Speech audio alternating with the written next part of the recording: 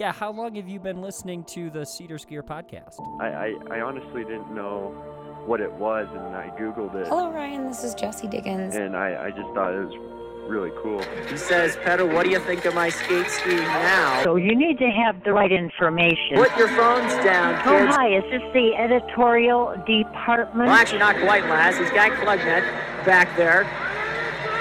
A real Hickory High School story there for Great Britain. I'm looking like I'm gonna get it, you probably don't get it. I come in your house with a microphone looking like I'm about to set up a show in your kitchen. I'm out of my mind, but I feel like I'm in it. If I never make it, don't make it. No, and if Ryan, you're for sure not listening, but When I'm in the building and if you were, I got your email. and you don't know what ill is, you better get back. I don't write any filler. I write what I feel, and I'm feeling a million, so you better. He's won 24 of the last 26 that he's been in. Baby, look, I have no clue how to do this. You better rethink what you're thinking and move. And now up the uphill, he's got a hop and you go. Money on studio time, trying to get on my music so people can play it. Keep it 100. Flabo. Pellegrino knows it is urgent and he goes after it. Hold up! What you witnessing now? Don't try to figure me out. You can't see too much ground of the Norwegian. Trying to find the slipstream of Flabo is Pellegrino, and he looks like he might have. The Italian skis are working well. Step in the booth and I'm murdering you. The mountains. I sleep on the couch in the studio, stay up to 3. Flabo looks like he's taking care of everything, though. Could anyone possibly get by him at this point? Thank you for buying. Maybe you burned it. But either way, I'm gonna wreck you. Look at the industry. Look what it did to me. You'll never. It seems unlikely. Pellegrino is going. It's your time. I didn't get the best of a years of my life, and I promise you I've been giving it mine. Try to keep up with this. I'm not a puppet, no string on my. He's gonna try for it.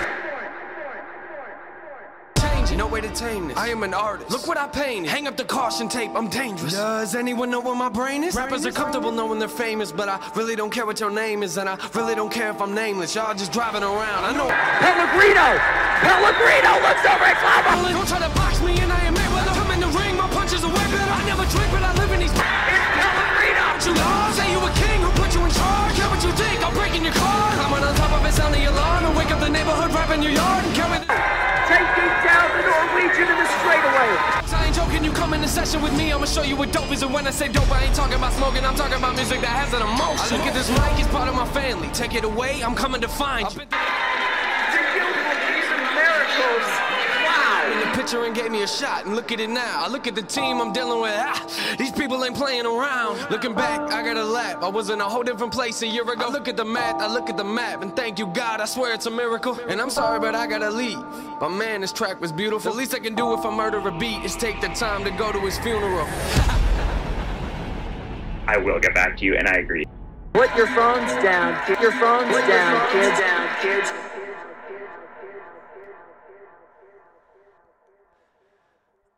My goodness. Well, by the beard of Jackrabbit Johansson, nicely done, Ajay, interim producer there on the intro. We appreciate it. And welcome, all of you, to the Cedar Skier podcast and this vocal maintenance-induced delayed podcast, Tour de Ski wrap-up show. We were going to get on the air and chat a little bit about the Tour de Ski wrapping up, but we barely made it through the Tour de Ski because the voice was just dying. And if you're listening to Ski and Snowboard Live, maybe you tuned in for the women's event early and you noticed that my voice was like a couple octaves low. Still trying to get over this like chest cold thing. It's one of those classic colds, like no even like headaches or chills or any like feelings of illness, but you're just kind of coughing constantly. I did have some bad drainage, the nights of the Tour de Ski. I wasn't sleeping a lot. And so, that last day I woke up with just tons of excitement. And I don't know, I just felt like I couldn't even really express myself the way I wanted to. But hopefully you enjoyed the show, the broadcast. I really enjoyed the races. I thought they were great. And I think, having it be a mass start, well, are we just going to hop into it? Ajay's looking at me like, you're not even following the show plan. I never follow the show plan. I just click record and we go. I know we're on Shovel Lake Public Radio. I know. Yeah, well, we have some. Let's hop into it. Okay. I enjoyed the mass start format. I know I haven't been following the Tour de Ski quite as long as probably most of the people listening to this. You guys know a lot more of the history about it and everything. I've always been fascinated, obviously, by the uphill climb. I'll get to that, but I think the mass start thing is a good change because it allowed, obviously, for the stage itself to have some prominence, and the winners and the climbers are motivated and they get the spotlight on them. It's easier for the fans to follow and see what's happening. And then also, I think, they punched up on the screen a few times, like where the overall Tour de Ski standings time was. And going back in my broadcast notes, I wasn't even expecting that information to be available. But I think on my live timing, I could have been bringing that up even more. Now, I just kind of could tell visually. I'm like, okay, Klæbo on the men's side was letting, what's the guy's name again? Kruger. He was letting Kruger get away a little bit. And you're like, you could just see it. You're like, all right, this is a gap now. Does Klæbo, is he aware? Like, all right, I pretty much visually can tell what about a minute looks like on an uphill, cross-country skiing up a alpine slope, what that's going to sort of look like, because I mean that would be hard for anyone. Or is he just dying? Like maybe he recognizes that this is slipping away, but he can't do anything about it. And that's definitely what you would have said was the case on Frida Karlsson's end. She didn't quite have the same type of challengers breathing down her neck. With Claudel, Laukli, those two were gunning for the stage podium, and they weren't really in the overall at all. Heidi Wang had so much to make up. There was no real chance. So for Frida Karlsson, it was really like, she just had to have an okay day to hold off Tirla Unes Wang. But, I think I could even do more. If I get the opportunity to broadcast this event again and it's in the same format, I think I will definitely bring up the fact, or I will bring up those live timing more and just make that exciting. But I actually think that is a little bit intriguing, almost in a way that is generally going to be more exciting than the old way, which is, we see the winner. He's going to get to the top of the climb first, and now we know he's the winner. But man, I guess in the ones I've watched, that's really been like that exciting of a flip-flop. And even the data kind of shows it. It's like the winner has always either been in second or first coming to this last stage. There's only been a couple of times where that first place athlete lost it. Yeah, there's been some close races, but so I like the new way. I do think, obviously, the Tour de Ski does need a little bit of a revamp. I think having it be all those race distances aren't super intriguing. So I kind of think the people that I've heard and read, the athletes, commentators, other podcast hosts who are like, hey, this is sort of boring. I can understand that just because there's so much more that it could be. Now, I thought the Tour de Ski was very exciting this year. The stakes and storylines, having Klæbo be as dominant as he was, that is an exciting thing. I totally disagree with the fact that that's not cool. I mean, I think you look at right now, Mikaela Shiffrin, what she's doing in alpine ski racing, where like when you have someone who's extremely dominant and you have stars, it attracts people. They want to see that star. They want to either see that star do something amazing again or even more amazing, or they want to see someone take him down. And so Klæbo's that. And on the girls' side, there was some shuffling in the places. Yeah, you do have a little bit of the intrigue of we're not really sure who is going to be standing on top of the podium today. So that is exciting, and it makes you feel as an American, with your team being as good as they are, like we have a shot. We always sort of have a shot every day that we might have someone be third, second, or first. So that's exciting. I thought, from the point standing, the overall standings, that's all a little more diverse, obviously, now from a nationality standpoint. So that adds a cool intrigue. But yeah, I mean, I think it's cool to follow the World Cup right now because of those things. And I don't buy that the men's side is boring at all. I think the only time it's boring is when Klæbo's not there. That's a boring World Cup. I don't care at all to tune in and watch the men race any distance without Klæbo. No, that is so dumb. That is literally like, I mean, it's hard to find a good comparison, honestly, with Klæbo, but I mean, that's like saying in a year that Kipchoge's healthy, and he's supposed to show up at Berlin, but he doesn't, and someone else wins. That doesn't even work actually either, because injury is part of the sport there. So I don't know. It's like if you take out the best athlete, you just might as well put an asterisk next to whoever wins that race, because if you haven't beaten Klæbo, you haven't beaten the best. And I will not be that excited when someone else wins a sprint event in the near future if Klæbo has to take a time off. It was not intrigued at all when he sat out in some of the races. So, no, you got to have your big guy there. You got to have the stars there for sure. Building stars build sports. That's just a fact.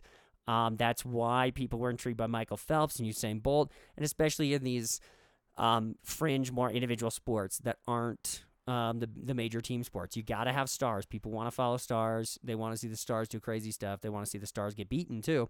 And that brings me to what is hands down the highlight moment, for me anyway, of the entire Tour de Ski. I'm going to play the audio. Let's run it. Here's what happened. Klæbo went right to the back. This time he's kind of going right to the front. Ben Ogden actually in the lead for the United States here. He's got a little bit of gap on the field. And he might be adopting a pretty aggressive tactic here. In the front, he's just going to go for it. I like this.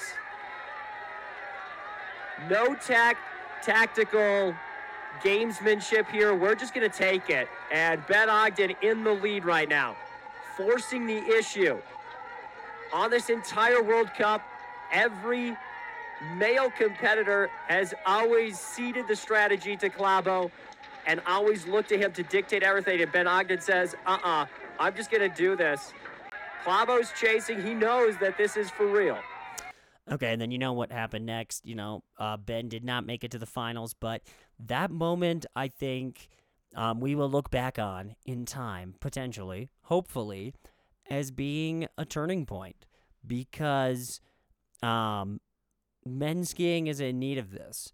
If you tune into any race, you've noticed by now that my soliloquy there, I guess, or that's not the right word, but my editorializing on the broadcast of, look at everyone's always just looked to Klæbo to see how the race is supposed to play out, and Ogden just throws that manual to the wind, and that's what he did.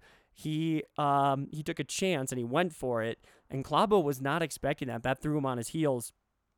And again, I think maybe there's a part of even Ben Ogden of going, was that move made in a position of, gosh, let's just try something different because no one ever does this, which is fine. I'm actually okay with that approach. Was it done with a strategy of, oh gosh, I'm in the front right now because this is what it looked like. It looked like that first 100 meters. He's like, how did I end up in the front? Well, you know what? If I'm out here anyway, let's just go for it. Why would I slow down and then, wait for Klæbo to go back in front, and then everyone will just go off of him? That's dumb. And then he just went for it. Now, the one problem with that, if it's not intentional, there might be a little bit of as he's in front by 20 meters, he's sort of doing a little bit of mid-race calculations of, all right, how do I finish this now? I'm in the lead by 20 meters, and it is very much like robbing the bank here. And I would even disagree with whoever said it, Goldberg or Shirota or whoever it was.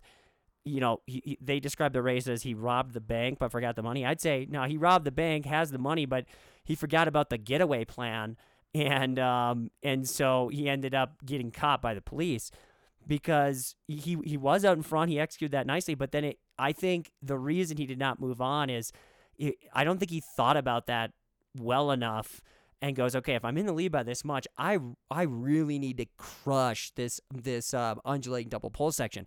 That's actually where he kind of lost the race to some degree. I brought up that he slipped. I think that was critical, but if he had known, I'm going to kind of shock everyone, go out in front hard and get this lead, he needed to keep hammering on that straightaway because he kind of looked back what's the damage that's been done? And I think I brought this up on the show, on the broadcast as well, where I said he's gonna have to keep this up from here though. This is huge. This part that he keeps separating, and Halvorsen had a strong double pole all through that sprint event, and he made up a little bit of ground, and so did Klæbo. And Klæbo was double pulling hard and more efficiently. And when Ogden turned around and looked at him and realized that he kind of went into this frantic double pull, and again, I think it was too reactionary. I think if he had come into it thinking, this is what I'm going to do. I'm going to surprise him. It's going to be shock and awe. And then I need to tighten the screws and put the hammer down.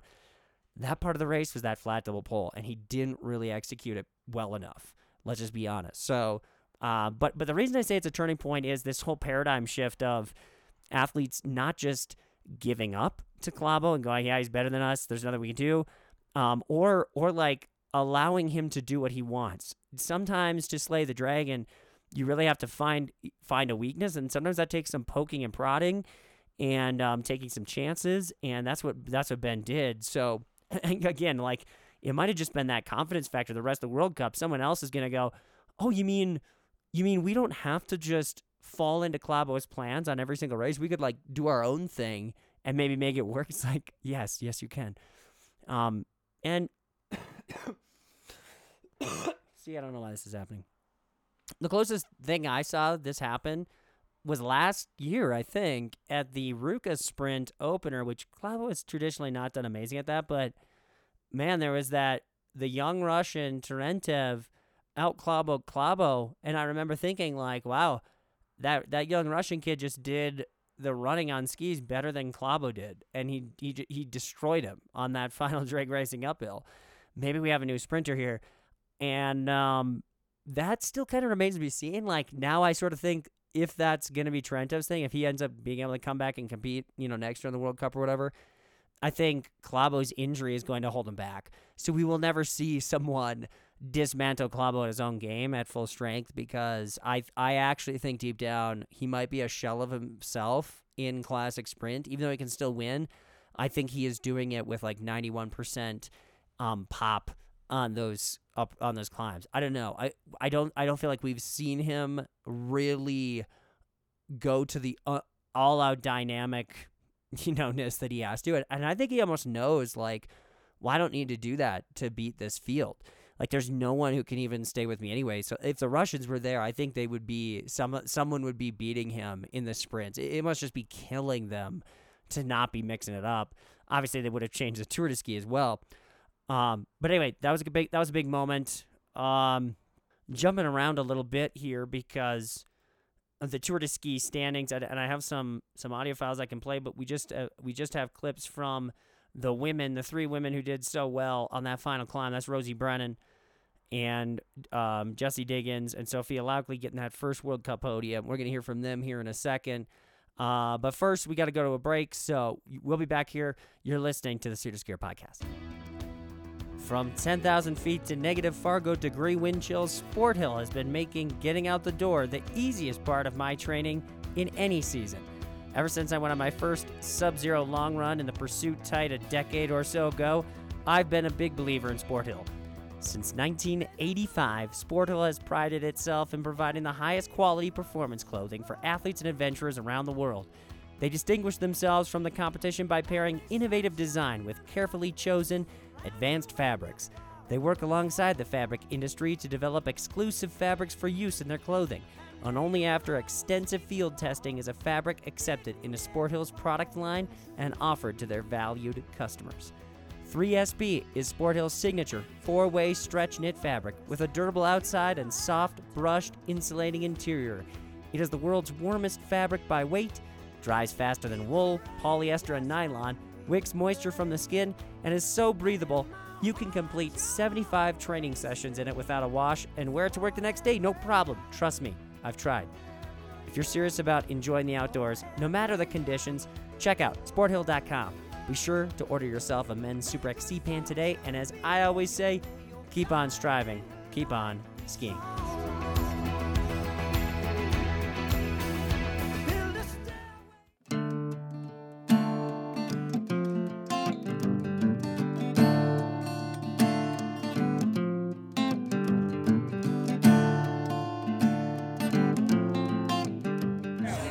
Rosie Brennan, Stage 7 Tour de Ski.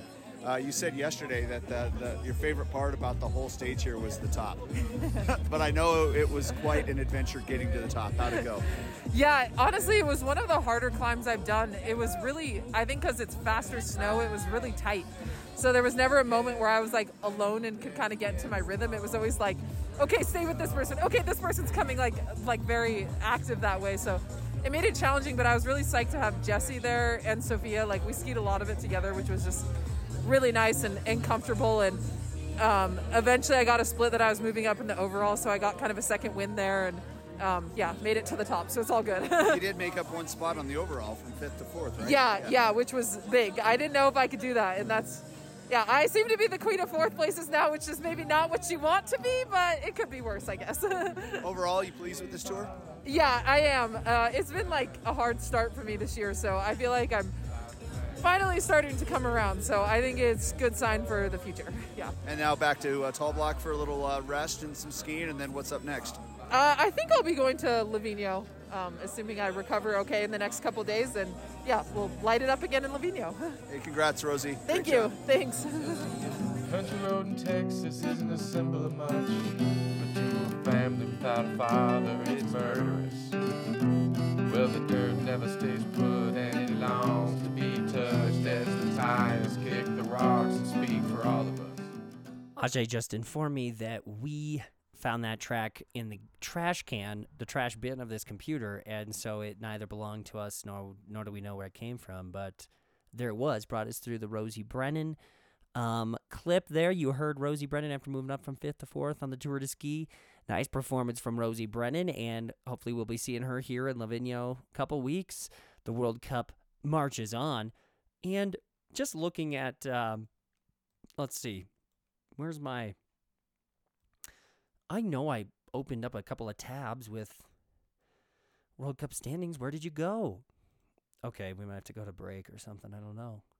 I see my tabs for our cars that we're trying to save up money to buy. All right, well, let's open them all up. Cup standings for now. So what do we have after the last event, after the bonus points have been doled out? Tirlo Unisvang, who had at one point here the overall, the distance, and the sprint. She's now second in the distance behind Frida Karlsson by 3 points. So she's second, but she is first in the overall. Almost a 300-point lead over Frida Karlsson. She's got 1,447 points in the overall. Frida, 1,160. Kerttu Niskanen, 1,019. Jessie Diggins is in fourth, 1,004. So Diggins about 400 points off of the overall. Katharina Hennig of Germany is in fifth, 992. Rosie Brennan in sixth, 878. Lotte Unisvang is seventh, 837. Nadine Feindrich. I got to go back and listen to those pronunciations again and practice. Feindrich, 8th, 825. Krista Parmakoski is in 9th, 792. And Heidi Vang is 10th, 768. So in the top 10, you've got Heidi Vang, you've got Lotte Unisvang, and you've got Tirlo Unisvang, all from one last name. That's pretty crazy, honestly, in the top 10. But Norway's not dominating by any means, right? The U.S. has 2, 4th and 6th. And Julia Kern is in 17th place. She's right up there. Catherine Stewart-Jones, top Canadian, 20th. We know I got some Canadian listeners out there. And Sophia Lauckley in 34th right now. And speaking of Sophia Lauckley with her podium, let's hop down here and listen to the clip of Sophia talking about her final stage. Sophia Lauckley, stage 7, Tour de Ski. 5th last year, and you popped the podium today. Congratulations. Thank you. How did it feel? I know you said you had a little bit of a tumble, I want to say, at the start of the race. Yeah, well, I was really working on the flat section to move up a bit because I didn't want to have to pass a bunch of people at the very bottom and waste a lot of energy. And I did, and then right before the real climb started, I got tripped up and lost all the positions I had made, so I was at the back of the pack again. So I was a little bit worried because I was pretty far back, and I started to weave through a few people, but I was worried. I had a lot of a lot of big goals for today, and I was worried with how it started, but I just tried to stay calm and pick people and it was pretty gradual. Even with 500 meters left, there were still a lot of people to pass, and I think just not going panic mode was really what saved me, and I just lucked out and felt like my tired was less tired than other people's tired, and so it was enough. Yeah, you had some really good passes coming up the final climb. You snuck inside of a couple athletes, and it almost looked like you demoralized them when you went around them. Yeah, no, it's tactically very difficult to pass people, and so that's why it's you don't want to have a bad position at the bottom. And I was trying to get a little creative, passing on the awkward double pole sections and coming in with more momentum, and I had a lot of failed attempts that wasted energy, but it was once you get stuck behind someone and then like there's just the gaps in front of them get larger and larger. So you have to be pretty like aggressive and like trust that the energy you're using is going to be worth it. And yeah, I had a couple little sneaky moves, and I think it caught some athletes off guard. But yeah, obviously it worked out. I don't want to say there were some ups and downs with this tour, but there were some highs and maybe some not so highs. Yeah. But you stuck it out to the end, knowing that this was your forte here. Yeah. It has to just feel absolutely wonderful knowing that you just kept digging. Yeah. No, it's really motivating, and honestly, like, it's really fun to end on this race. But this whole tour and last year's tour has made me motivated to maybe get better at other types of races as well. So I'm not just like waiting for this last race. But yeah, overall I was happy with a lot of the results, and today topped it off for sure. And your first World Cup podium. I know. Yeah, I will savor that forever. Congratulations, Sylvia. Thank you. So kind of interesting there, right? To hear that she actually fell. I couldn't see any of that on the broadcast, didn't know about it. I will say, going into this race, I definitely expected there to be a duel between Claudel and Lauchley. I thought that would be something that would be kind of a storyline, and Claudel obviously was the story there, and I was kind of surprised that Lauchley wasn't there, and in the back of my mind, I was also sort of thinking, well, you know, I remember reading the comments Claudel made after the roller ski climb this summer, how she really felt, hey, you know, I broke a pole in that race, and I think it cost me majorly, and she was only 13 seconds back from Lauchley anyway, so I was like, well, maybe it's a combination of Claudel, you know, being actually better by Lauchley by a certain degree, and then also, you know, she's just having a way better day. Who knows? You know, hadn't occurred to me that happened. So I guess a bold prediction here moving forward. I honestly think Lauchley is gonna be Lauchley and Claudel like in just an epic duel next year, because you have to imagine Lauchley's not gonna make that mistake again, or, you know, more than likely she's gonna be kind of positioned up there, and it would be interesting to see them duke it out, sort of the rubber match. Now Heidi Vang might still be in there. You never know too, as far as like, you know, is the overall leader. If it's Jessie, she's gonna be up there too. Now, I predicted that Lauchley would be sort of a breakout star last year, along with Novi McCabe. My sources were saying those two were ready. They might just be really young. You know, I think I read on Nordic Insights recently that Novi McCabe competing at U.S. Nationals, it sounds like she's got to focus more domestically right now. Like, she's going to just enjoy the collegiate racing scene and all that. And I think, like, we should be all okay with that. We shouldn't be like, oh my gosh, is this the equivalent of, like, sending down, you know, Justin Jefferson to Canadian Football League, or I don't know, that was a terrible example, but but your high draft pick in the NBA down to the G League, you know, after the second year. I don't think that's the case here. And yeah, Novi's really young, and you only get college once, so I actually think I have to kind of praise her for that decision to enjoy this aspect of her life that she really would never get back, you know, and for what's like the alternative? Like, she should go on the World Cup and get some 40th place finishes, maybe if you're lucky in the top 30, and then on a climb, you know, she certainly could climb well and probably would have been a top 10 again, like she has in the past. But no, I think it's probably good for her confidence and just good for her overall career to kind of play the long game. I'm totally fine with that. I wish selfishly that I could see Novi McCabe up there, but I think in general, the Novi McCabe, Sophia Lauchley, the University of Utah trio, if you throw in Cindy Palmer-Legger, is it Legger or Ledger? Someone let me know.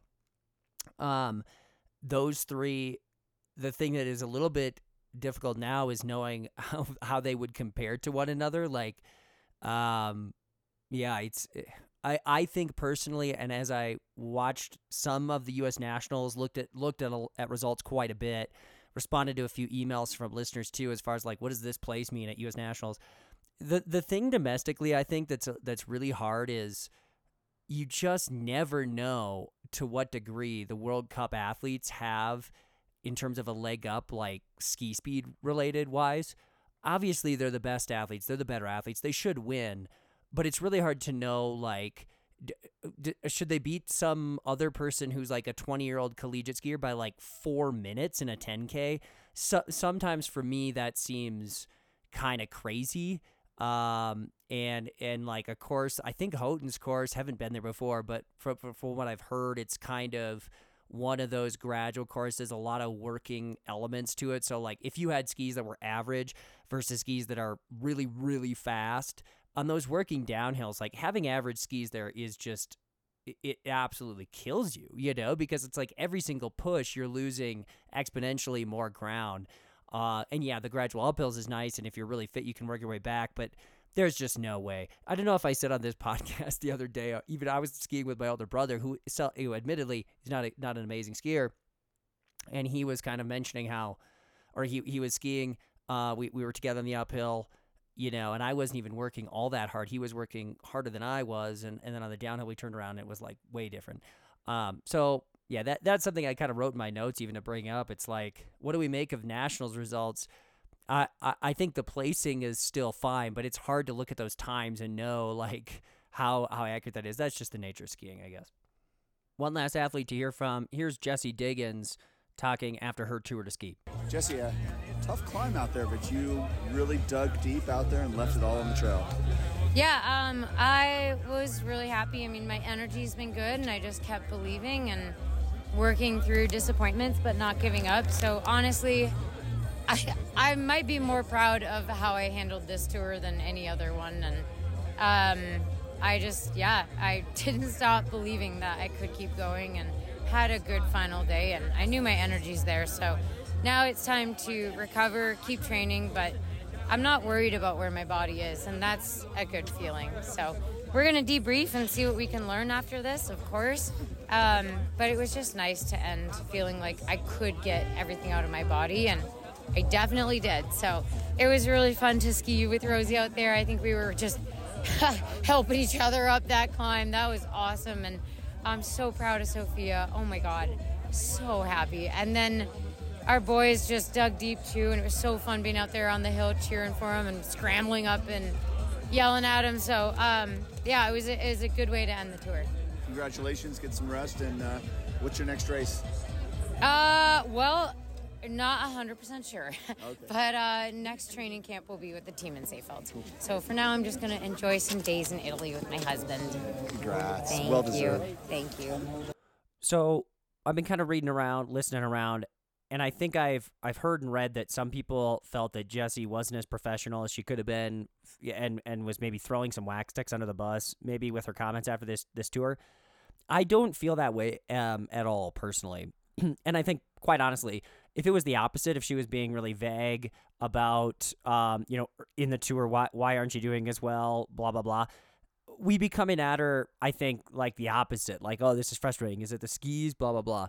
At least I would. I'd want to know the truth. I think Diggins actually showed, honestly, her veteran experience here throughout this tour in handling the press and in just remaining confident, because she was tactful in her way of saying that her skis weren't great, and she had like pretty much the entire ski world on her back thinking, oh, is something wrong? Is she overtrained? Is she cooked? Is she sick? Blah, blah, blah. I've said blah, blah, blah 3 times now in this segment. That's inappropriate. No more. But my point is you gotta hand it to her for just shouldering that well, the pressure from the media, knowing the entire time, or at least trying to continue to convince yourself the entire time, like, I am fine. Physically, I'm following the plan. Things are going to work out.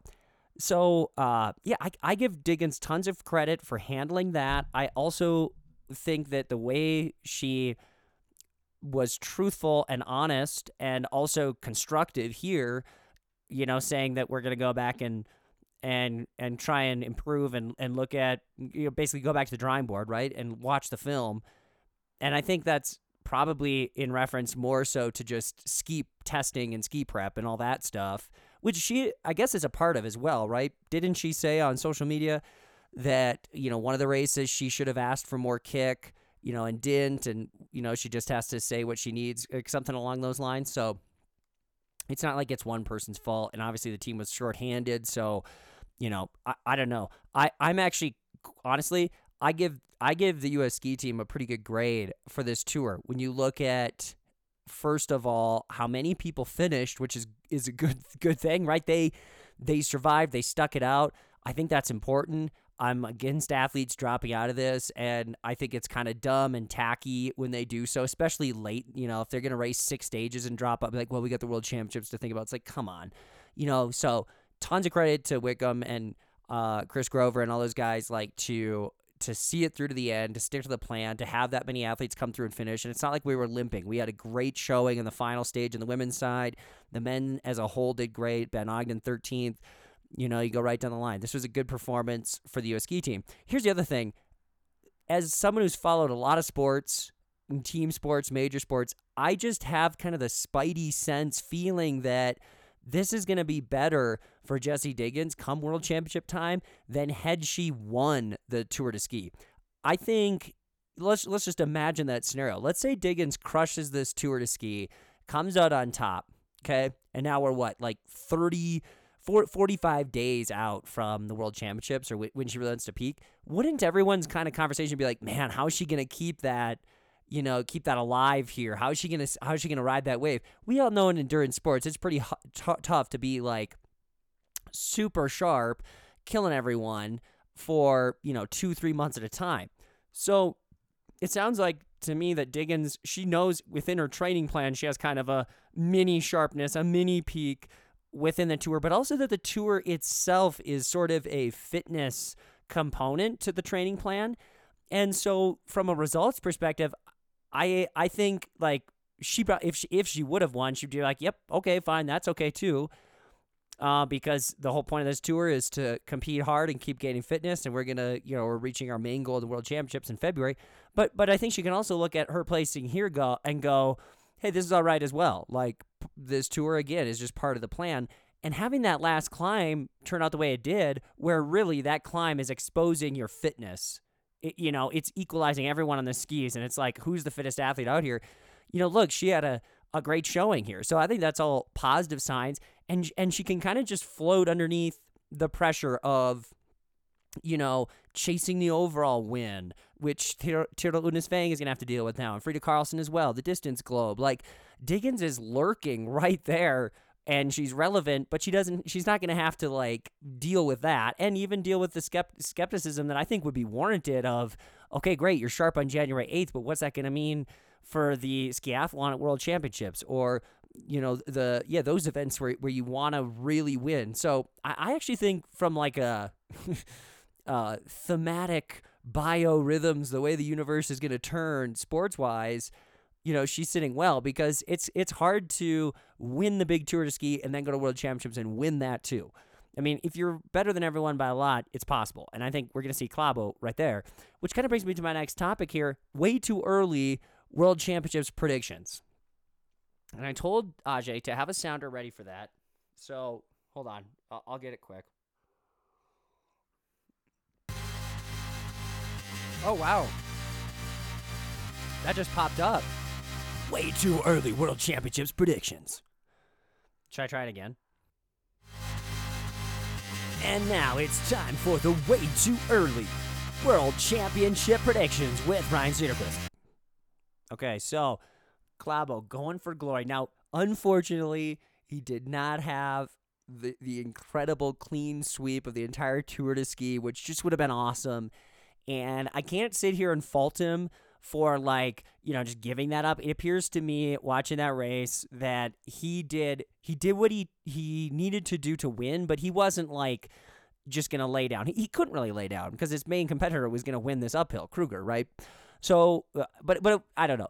I could have pictured a scenario, let's say Klæbo has a 5-minute lead. He's won all 6 stages. I could have totally pictured him just, jogging it in up the hill and not going for the win. I think Klæbo is the kind of competitor that if he would have had the chance to win all 7, he would have done it. He just recognized right away, okay, Kruger's crushing it. There's no way I'm going to beat him, but I need to come away with this victory. That's the most important thing, and that's what he did. But he's having a legendary season. He has 11 World Cup wins this year. He's actually won 10 races, and I have to bring this up as a question. I think the record for World Cup wins in a season is 17. And I'm wondering if the Tour de Ski, in all the articles, it says that actually, Klæbo's won 11 of the 14 races he's competed in. Well, really, he's won 10 races. Does the Tour de Ski overall also count as just a World Cup win? Maybe it does. I wasn't aware, but I don't think it counts in his FIS on his FIS page. So let's look it up right now because now you're curious as well. Wow. So I'm on the page. It actually does. Klabo's won 58 World Cup races, and the most recent one is the Tour de Ski overall standing. So that counts as a win. Good for Johannes. All right, so he's won 11. Now that does make me also want to take a peek at the cross country World Cup records. I'll just go to my handy dandy trusty FIS. Not FIS, Wikipedia. All right, overall records. Here we go. Victories in a single season. Sundby had 14. Oh my gosh, this is nuts. Wow. That's crazy. So the guy's record is 14. The girl's record is 20 by Johaug in 2020? How is that possible? So, okay, she won. We had 3 different tours that counted. So she won 17 races plus 3 tours. But I mean, I guess a tour counts as a win. I don't know. That seems a little bit more chintzy, but it does bring me to Klæbo looking ahead at his season.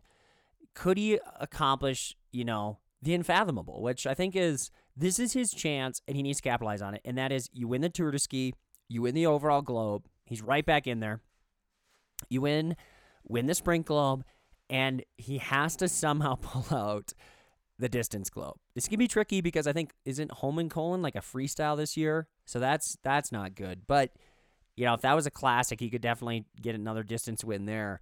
I think that's going to be the hard thing is crawling back there. But if you could see him, have a season where he does all that, the Russians aren't here, this is your one chance. It's not going to happen again to do the Triple Crown. And, he had the chance to do, wasn't it last year? I think he had the chance to sweep everything. I might be misspeaking there. Looking at the World Championships, guys, we have first event for the men. Could Klæbo win 5 golds? It's a toss-up. I mean, the first event for the men is a 10K individual start free. I think the favorite there is Kruger, but it's only 10K. Klæbo could definitely win that. So let's say he wins gold there. Then on the 24th is the Spring Classic. Sorry, 23rd Spring Classic. He's going to win that. So he gets 2 golds. Then we've got on the 24th, a skiathlon, 30K. He's not going to win that. Okay? He's going to lose that. Kruger probably wins that or someone else wins that. 15K skiathlon classic free for the women. I think Jessie Diggins is going to win this. I think this is the year she finally pulls it out. So it's going to go Diggins, Parmakoski. Finns are going to have great skis for no reason whatsoever. Parmakoski, 3rd place. Oh, man, tough. I don't know. Okay, then the 26th team sprint. Klæbo wins that, so that's his 3rd gold. Okay, he's got 3 golds so far. Now, I'm confused on this. The March 1st, the next men's event, is a 15K individual start free. That is what it says here on the World Championships page. Am I missing something? They actually have... Oh, sorry. Hold on. This is interesting. What am I missing here? On the 22nd, individual start. Oh, it's a FIS race. So there's a FIS event, not a World Championship. Okay, backing up then. So that doesn't count. So the 15K individual start free. Well, same thing as a 10K. Okay, it's not that different. So same likelihood. Klæbo could win that. Now it does come after the team sprint, but they get a break. He's got 5 days off. I think he definitely could pull that one off. He's got a relay here, 4x10K. They should win that. And then it says here 50K Mastart Classic. Is that right? I thought the Mastart Classic was in 2021. They had a freestyle, though, at the Olympics. So does that count as an alternate year? Someone who knows more about that, just send me an email. Let me know. Because if it's a 50K Classic, I mean, Klæbo's got a great shot at winning that, Speaking of people who win 50K Classic World Championships and are legendary because of it, how about Petter Northug? Did you guys see, I'm going back to my notes here, trying to stay on track with the Cedar Skier Show. Did you guys see the videos of Northug and Colonia doing the citizens race up that final climb? That was pretty interesting. Colonia looks like he could just hop back in the World Cup. He looks fit. He looked great. He skied well. I think he won. And I saw some story where it's Northug 3rd, Colonia won, and then it like didn't name the person who got second. It just said like someone else got second. It was like, what? That poor guy. He's chasing down Dario Colonia. Like, what if he had beaten Colonia? Then he deserved his moment in the limelight. This inspired me to go back and watch some Petter Northug highlights and watch him skate ski and classic ski and all that, all the epic finishes. Now, the thing that I noticed, there were several things I noticed and thought about as I was doing this. The first thing is, it is pretty cool how Northug brought this electricity, and just like, man, he was BA in some of the finish line scenes, like the trash talker. He was iconic, and some people have said like Klæbo doesn't really have that same thing. Well, of course he does, but that is okay. Like, we do not need. It's a good thing to be classy. Like, you don't have to be a prima donna, and Northug was a prima donna. Now, I will say, it would be so awesome if Northug was on the World Cup now, because he would lose most of the time to Klæbo, and like Klæbo would just be that golden child, like the face of the sport, classy all the time. And every once in a while, if Northug got in there and did win a race, like he would let Klæbo know about it. He'd be saying, "I'm the best." Trying to think of the athlete that he reminds. He's kind of like Terrell Owens almost. Like, Owens was around overlapped a little bit with Jerry Rice. Jerry Rice is kind of like, well, you'd have to take Jerry Rice's dependability and raw numbers with Randy Moss's just incredible, ridiculous athleticism and combine them together. That's Klæbo. And then Terrell Owens is sort of like, Northug. But anyway, so it was cool to see, this, I can see why cross-country skiing would have been exciting to follow back then. I was not into it. Sorry, I was, running track. I was playing basketball at the time that Northug was really his prime. The other thing I thought of was, just how different, even in 5-6 years, skiers are and how they look. I mean, especially skate technique. I think that's where it's the biggest thing. Northug in a double pole finish, I would probably give him the edge over Klæbo in just a straight double pole finish. And I got to think he might have the edge over just about anyone. But skate skiing, if you watch like Northug skate ski versus, let's say, Kruger or Klæbo, his like knee bend and dynamic nature in the lower body especially is way less. I mean, it's really a thing of beauty to watch the best World Cup skate skiers, and especially like when they're V2ing on the flats, and you really can see just how much balance, timing, and explosiveness they have in their lower body, and it all comes together, and it's like, it's great because when from the side angle it looks like they're just straight double poling, and all that's happening with their skate skis is they're just pointed down the track and they're just trading spots. He's making his force impulse straight down over the ski, and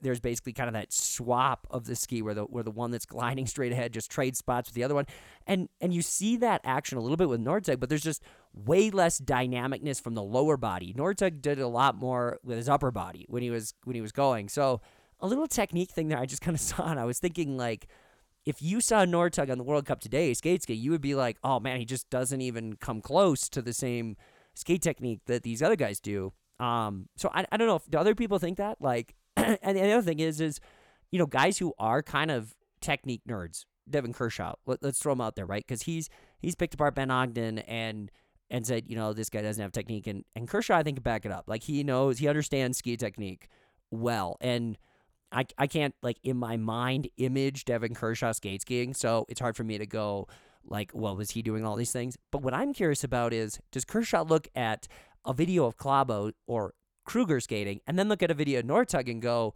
wow, skiing's changed a lot? I wonder if he would think that. And then also, if he goes out for a ski right now, knowing what the new skating is, does he, like, emulate that? Or does he still skate like they did in 2007?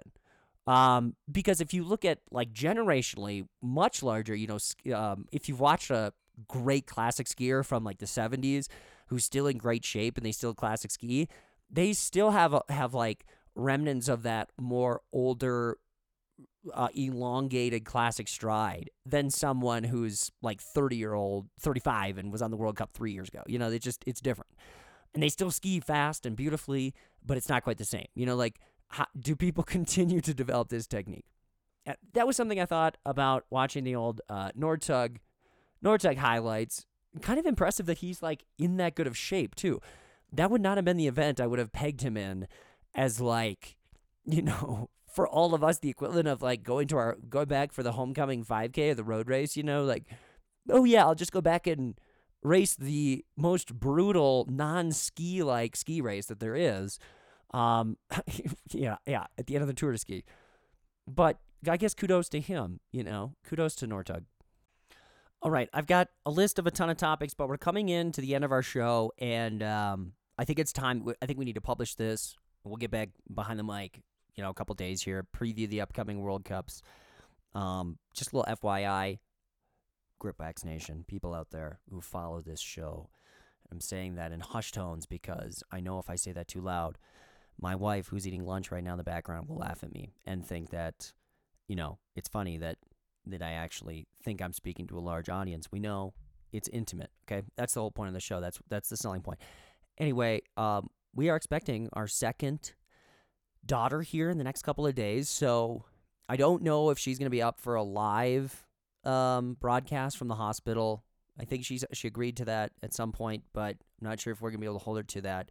So if we don't do that, it might be a little while. But we are trying to move towards maybe just posting on Mondays every week. In fact, that was one of my goals that I wrote down for the year. We enjoy making a list of goals for the year. I don't know if I'd call them resolutions. I think it's more goals. You know, I think you come forward with a goal. Resolution, if you really need to fix something right, you should fix it right now. But goals are meant to have these time-bound markers that you set. And I think, you know, the new year is a great time for that. So one of the goals was, can I post a show weekly on the same day? Maybe this will draw people. They will know, oh, it's Monday. The best part of Monday is we know we're going to get to hear these great World Cup ski takes, you know, and other random stuff too. So that's one goal. Now, I will say, for the first time in the 4 or 5 years that I've been doing this with Christy, well, maybe we've been doing this for the whole time. It might be like 6 or 7. We've found some old goal sheets. They're kind of funny to go through. But Novi got a hold of my sheet and just ripped it in half. And I just feel like, wow, maybe this is what this year is going to be about. You know, like everything is just coming apart at the seams. All of my goals, all my hopes and dreams. Hopefully not. And hopefully, you know, we'll post this. It'll be Monday. And we'll post the next show on Monday too. Now, if not, I guess I didn't really promise anything. But the last point I want to make here, and I know we've stuck kind of to, you know, we've talked a lot about the World Cup on the guys' side, so I apologize if you want more ladies chat, you know, like, by all means, send me some emails. If you got some hot takes, I'd love to interact with them. So if you've got some thoughts about upcoming races, the past races, whatever it is, send us an email at cedarskier@gmail.com, and we'll reply. We'll bring it on the air. We can talk about it. It'll be great. It'll be fun. By the way, Ajay, no one is interacting with our polls that are connected to a lot of the shows we've had posted. So, curious. Are we going to have some interaction? Get on it, people. Maybe they don't make it to this far in the show. Last take I want to bring up, though, with the Norwegian team. Are they really that well positioned for dominance for the long haul? Here are the ages of the top 10 people right now in the World Cup standings. Now, obviously, Klæbo, he's overall number 1. He's 26. He's not like super young, but he's in his prime. Paul Goldberg's number 2. He's 32 years old. Pellegrino, he's 32 too. He's also not Norwegian, but he's number 3 in the overall. Holland is 33. That's number 4. Kruger's 29. We have Haverson. He's 33. He's a Swede. Okay, he's next. Tonseth, 31. Tonseth. So, like, most of these athletes are in their early 30s. Not to say they can't be great here. Like, there's definitely a possibility that the Krugers and the Hollands, the Paul Goldbergs, like, they're at an elite level for the next 3 years. And then there's a new wave of Norwegians, 24, 25, that just take the mantle and continue going forward. But let's say that doesn't happen. I think there's a possibility that there could be a window here for the American men to hop in through. And that is, as these Norwegians who are experienced veterans, kind of in the gold medalist, they're living off of some of that credential too. Like there's a little bit of, they've earned their spot based on their past merits, so they get a couple extra starts, just from that. They get the benefit of the doubt. Now that's going to keep some young Norwegian who might be better, more talented, from getting experience. And eventually they're going to get experience, but if they're coming onto the World Cup scene at 23, 24, 25, and now it's their first World Cup season or even first World Cup races, and we've got guys like the same age, the Ben Ogdens now, Gus Schumacher. I mean, give them 3-4 more years, right? Now they've got 100 World Cup starts. Theoretically, if there is an advantage the Americans would have here, it might be experience. So I think it is paramount, that they take advantage of that they stay positive looking at that advantage that they do have. And so that when they're hitting their physical peak, their physical prime, they can they already have the experience part taken care of. Now, the one thing, the caveat to this, there's a lot, but I mean, first of all, the Norwegian talent and the depth it's well known. And because of that, even their local national races, they're getting essentially a World Cup competitive like environment to some degree. So maybe it really doesn't matter when they make the step up to the World Cup. There's no difference in like race tactics and all that. There's a little bit of extra pressure, but whatever. They're prepared. That could be. So maybe my theory is totally is irrelevant, and they can just plug someone in. Once Kruger's done, just go to the next man up, and he'll be just as good. That's very possible. Okay. But it was something I'm looking at. It's like, man, these guys are getting kind of old. Like, is there going to be this turnover period where all of a sudden we're looking at Norway is trying to figure out what their identity is? And I think some people thought that would happen on the girls' side for Norway. And look at how interesting this is. Like, they've got some veterans who are in their 30s, Kavo having a great year, Ostberg making a comeback, Heidi Weng is doing well. She's not like 2016, 2017 version Heidi Weng, but she's still good. And then obviously Lotta and Tyrrell are just doing amazing. So, who could have called that, right? But I think it's just kind of it adds a little bit of an interesting dynamic to it. And I think if you're a fan of the guys' side, you've got some things to look forward to. Speaking of looking forward to, finally we got some fast snow here in Leadville, and that means we got to get out and hammer some more Ks. So we're going to leave you with that here on the Cedar Skier Podcast. We hope you enjoyed listening to the show. As always, keep on striving, keep on skiing.